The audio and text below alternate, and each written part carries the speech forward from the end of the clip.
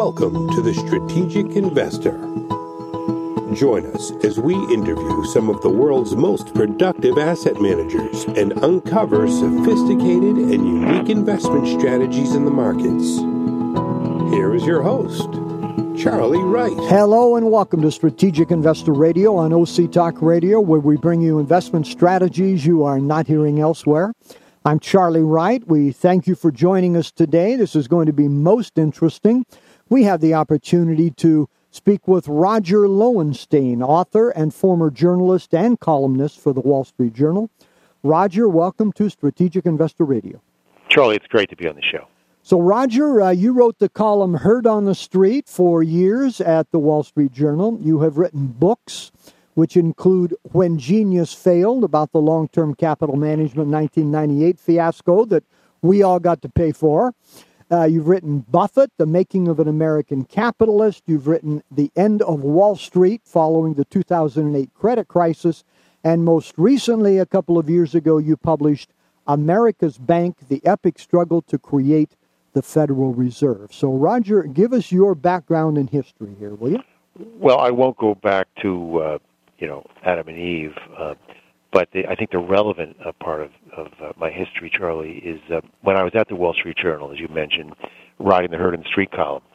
And I didn't have, prior to then, actually, a financial background or even a financial bent. I'd covered Latin America for the Journal, covered various things for them, the oil markets and so on. And Norm Pearlstein, terrific managing editor at the Journal then, put me on the Heard column. And we would, so there were a few of us on the beat, and we'd get a stock and that looked interesting and write it up as either a buy or sell for readers, thinking that the price was either under or overvalued. And one thing that struck me was, a lot of these ideas were suggested to us, I use the term delicately, or foisted at us, or peddled to us by people who, with an agenda, people who owned the stock or were short the stock. And I began to be amazed by how adamant they were. They were, earnestly pushing it. You got to write this thing. You got to knock it down. Or you got to let people know what a great buy it is, whatever. And of course, we were never allowed to tell them which way we were going to write it because the Journal had that one terrible incident with Foster Winans, who'd leaked his columns. But nonetheless, I could feel what tremendous stake these people put in what the Journal would do, was going to say, on the day after tomorrow, or the day after that, which meant these weren't really investors. These were people with a myopic, incredibly short-term outlook. All they were in it for was, what was the Wall Street Journal going to say on Thursday? Because, and from the long-term point of view, what did it really matter? If they were so right, it was going to come out, sooner or later anyway. But they really wanted that short-term hit.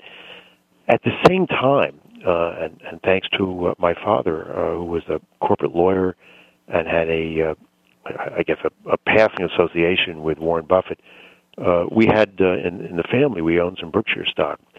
So I was already in the habit of reading Buffett's annual reports every year, and obviously paying attention to the stock as it was going up.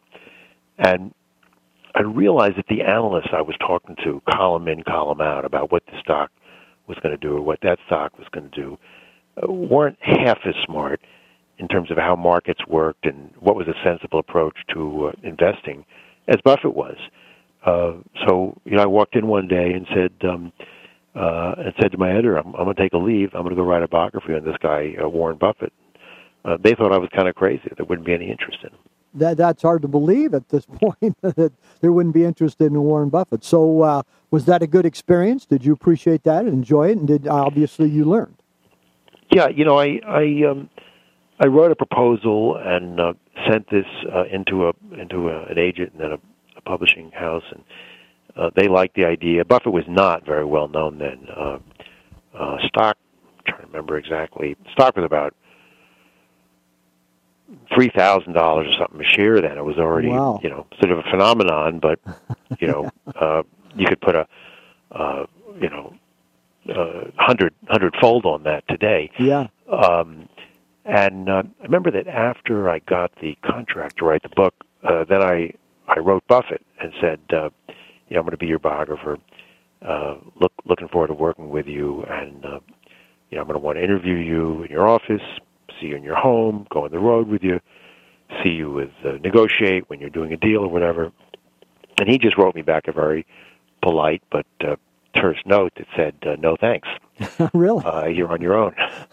And that was, but he said something interesting that was, he said it'll be better for me this way. He didn't want the interruption in his life and schedule. I think also he didn't want the responsibility for the book that comes with being, in some sense, a cooperating source. Cooperating, yeah. Yeah. He also said it'll be better for you, for you, Roger. And, I sort of thought it in the beginning that he was just trying to make it sound palatable. But by the end, I realized that he was right, because I think if I'd had, Buffett giving me his take day in, day out, story in, story out, it might have been a very interesting book, but it would have been more his book. And this freed me to write it in my own voice and with my own take on it, and to write my book. And I think it's helped me in the books that I've written since then. So it was a pretty fascinating experience to sit down in Omaha with these people who'd met him when he was a kid, starting out in investing, raising his first fund, and in their kitchens that these people who'd had to decide, this kid looks pretty green, but he talks awful smart. Should we go in with him? And it was a fun experience. That's great. So, Roger, tell us, you've written these books. You wrote for the Wall Street Journal. You wrote the column. You wrote other articles, etc. You continue to do that. Tell us, can you capsulize what you have learned from the financial markets by writing these books and writing for all these years in the Journal, now the Post, and elsewhere? Well, John Kenneth Galbraith said the economic historian is the only historian of whom people go to and say, "What are you going to do to prevent, a recurrence?" He said this after he wrote The Great Crash about the 1929 stock market crash. And of course, he said that because people kept asking him, how are we going to prevent another crash? And I guess they asked him that because look how many crashes we have had since then. But as Galbraith said, they never go to General Patton and say, next time we go through the Ardennes forest, how are we going to have fewer casualties or something? I mean, Gotcha. It's only the economic historian. And I think that's because it is so cyclical. And I don't mean to say I buy into these large wave theories that every 19 years retail stocks are going to outperform tech, or these bizarre sort of almost astrological theories. Right. But human nature doesn't change, and therefore it remains susceptible to high and low emotions. What psychologists would call manic depressiveness, or one or the other. I think there's one, and so we tend to get these booms and busts. I think there's one lesson in particular that goes unlearned, and that's the distinction. It was a distinction that made that Ben Graham, the great author of Security Analysis, and then The Intelligent Investor, and of course Warren Buffett's professor at Columbia Business School, and professor of many others, but tried to make this distinction, which was the difference between investing and speculation. And you can talk to people about it till you're blue in the face. Most people either get it immediately, or they'll never get it, and most people will never get it. And the difference is really, are you buying an asset because you think it's intrinsically worth, assuming you're on the long side of it, more than you're paying for it? In which case, you should be able to hold it indefinitely, even in more or less in perpetuity, unless you need the cash. Or are you buying it because you think that, quote, it's going to go up, i.e., some other fool is going to pay you more for it? In which case, you're not really interested in what's intrinsic to the asset, its cash flow and so on, but you're interested in whether the tax bill is going to go through, what the Federal Reserve is doing, what the trend line says, what the volume is, all the other ephemera that has nothing to do with the intrinsic value of the asset, but in fact is what most investors spend most of their time paying attention to. Well, we appreciate that. Is there a particular surprise or aha moment that you had in researching and doing these books that you said, I didn't understand that before I got to this point, but now it really makes sense? Well, I hope I've had a bunch of aha moments, and I'm on my seventh book now, but I'll tell you one thing that is a real surprise. I wrote, as you said in the intro, after Buffett, a book on the collapse of long-term capital management, a hedge fund up in Greenwich. It was for younger listeners, a really celebrated meltdown that occasioned a larger meltdown among financial markets. And then some years after that, I wrote another book on a crash. This was the crash of the dot-coms. There was something just spectacular about the dot-com bubble because, people were paying fantastic prices for companies with no earnings, in some cases no sales, in some cases for companies of whom it was said that they would never need earnings because they were living in this sort of alternate universe of the Internet, of the new Internet. Then we had the spectacular crashes, slightly different in character, but more or less simultaneous, of corporate frauds, MCI, Enron. Right. Enron was truly a household name, an institutional stock, sort of a nifty 50, got to have it of its day, and it, of course, went to zero. A few years after that, I wrote a book on the pension crisis in the United States, which is just this heaping on of benefits and refusal to, mostly by state legislatures and local governments, to tax or in any other way gather the revenue for them. And the point of the book was, you can agree to low pensions, or you can agree to low taxes, but you can't do both. You got to, So I was very agnostic about what the proper level of pension is. That's a political decision. The only thing I wasn't agnostic about is whatever pensions you decide for the future, you've got to allocate the resources for them. And that was in advance of Puerto Rico and all the cities in California and Illinois and Detroit and so on, these bankruptcies that have just hit one municipality and state after another. So you asked me about a surprise. So the surprise was, after having written about long-term capital and the dot-coms and Enron and pensions, I really thought I had lived through and written about, the great and the greatest financial disasters of my time, and that I'd never see one that matched that. And I started looking around for another book, and I just said, I'm done with writing about contemporary financial disasters because I've already lived through and written about the greatest ones we'll see in my lifetime. And then about a year later, the mortgage crisis hits. It was bigger than any of them, far more enveloping than any of them. We've all gotten tired of reading it was the greatest, recession since the Great Depression, but it was. And it extended to the entire credit system, unlike LTCM, which was basically a phenomenon of Wall Street banks. This hit Wall Street. It hit Main Street. It hit mortgage lending. It hit securities lending. It hit car lending.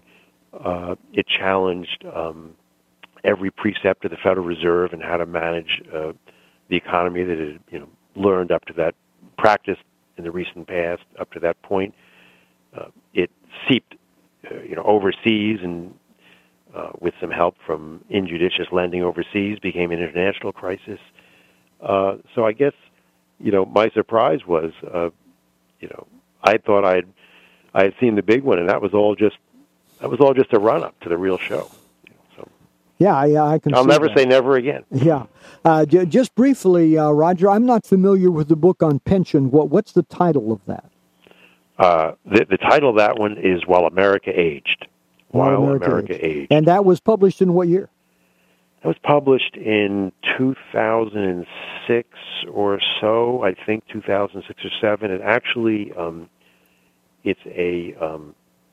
it looks at three cases to make the point that there was a broader crisis. But the three cases were the New York City subway system, which you may remember there was a pension strike that the subway shut down in the early 2000s, and I trace the subways back to the formation of a avowedly communist union back in the 1920s and 30s that built in these very generous retirement benefits. Meanwhile, the tenures of work and so on kept shrinking and shrinking until in New York City generally. I made this point about the fire engines. For every fireman you saw on the engine, there was actually another one, but he was invisible because he was already retired. But you were paying for both as a taxpayer. Another was the auto industry. That was the private sector example, and how the auto industry had been devastated by overly generous pensions and healthcare retirement benefits. And the final example was sort of the nightmare scenario in the city of San Diego, where there was actual corruption with city officials that made deals to guarantee higher pensions in the future for unions that the city couldn't, municipal unions that the city couldn't support. So these three examples became a sort of metaphor for what I thought we'd be facing more broadly. So, Roger, let's focus for a minute on your most recent book, America's Bank. You discussed the origins of the Federal Reserve, but today they are that's a real issue in question, not the origins, but the Federal Reserve itself. How would you rate the performance of the Federal Reserve since the credit crisis of 2008, given their original charter? Are their actions within the parameters of the original mandate, or are they somewhat rogue and out of line? Well, by the way, I would say that the origins still are at issue, just because I think if you look at the criticisms, particularly from the sort of Tea Party wing, the Republican Party, I think there's a fair segment of the American body politic that doesn't consider the Fed to be legitimate, or their functions to be legitimate, and the Rand Paul or something, but would rather go back to a simplified gold standard or a Bitcoin standard or something. I'm not in that wing at all, but I think the Fed's legitimacy is probably less accepted today than it was 20 years ago, when virtually nobody challenged that we ought to have a central bank. In terms of your question, I think they basically, I'd rate the performance since the crisis. That's the way you pose the question. Since the outbreak of the crisis, right, I presume is what you mean. Right. As very good. Look, you can't ask, if the Wright brothers would be surprised to see supersonic jets. Of course they would be surprised to see supersonic jets. They invented a propeller airplane, and they couldn't have envisioned supersonic jets. But, they'd probably be pleased to see a sophisticated, developed airline industry that is adapted to the current age by making airplane travel affordable, basically to the average, middle-class consumer. The people who designed the Federal Reserve, and there were Paul Warburg, a German immigrant who came to this country, was shocked, banker, that we didn't have a central bank, and we kept having these periodic crises because there was no lender of last resort. Carter Glass, a much more conservative congressman from Virginia, later famous as the author of the Glass-Steagall Act. Woodrow Wilson, president, had a great hand in it. Wilson was an historian before a politician. He was very much a scholar of Alexander Hamilton, knew about the early attempts at forming a central bank, and was a fan of Hamilton's. Although the specific tools that the Fed used, would have surprised the founders and perhaps in some cases been beyond their immediate comprehension. The idea that we would have a central bank, that their creation would be a lender of last resort to create liquidity and stop a panic from becoming a generalized panic, was exactly what they had in mind. And if you read the debates in 1913, many of the debates were all about what's going to qualify as money, meaning what sort of notes will this new Federal Reserve creating be able to buy, because anything that the Fed buys, in effect, becomes money. Farmers said that agricultural warehouse receipts should qualify. They should be able to sell those. And farmers wanted the ability to monetize their bills of trade. Bankers in New York didn't like that idea. They said, no, let's be more conservative and only allow bank loans to be monetizable by the Fed. But they had this whole debate quite consciously about, and in lay terms, what should count as money. And when the Fed then began to say, we'll buy consumer loans, we'll buy mortgages, we'll buy not just short-term bills, the Fed always has, but we'll buy, as in the QE1 and QE2, Treasury bonds, they were expanding the immediate working definition of money to make it more liberal, to supply more liquidity. But that was exactly the type of action that was envisioned or debated in those early debates. So, would the exact actions have been forecast by the founders? No. But was that the basic idea? I think absolutely yes. Well, we appreciate that input. So tell us before we close here, briefly, what are you doing today, Roger? I'm working on a book about Abraham Lincoln's economic agenda, both before and the Civil War, when, of course, he was out of power, but a struggling legislator and briefly a Whig congressman trying to put Alexander Hamilton's program basically to create opportunity for the working man in place, and what he actually did in the Civil War to make that happen, and how he really, under the tremendous financial pressures of the war, revolutionized the government and the economy. Okay, great. Well, our best wishes that will go well, and you see it being published about when? I never like to make that promise, particularly before I've turned in a manuscript, but a couple of years. Couple of years, okay. Yeah. So for anyone who would like to contact you, Roger, do you have a website? What can they do here? Yes, I do. RogerLowenstein.com, and there's a place there to send me a note, or buy any of the books, or share their thoughts, or whatever they want to do. Okay, appreciate that. So final words for our listeners here. Well, it's been a real pleasure to be on the show.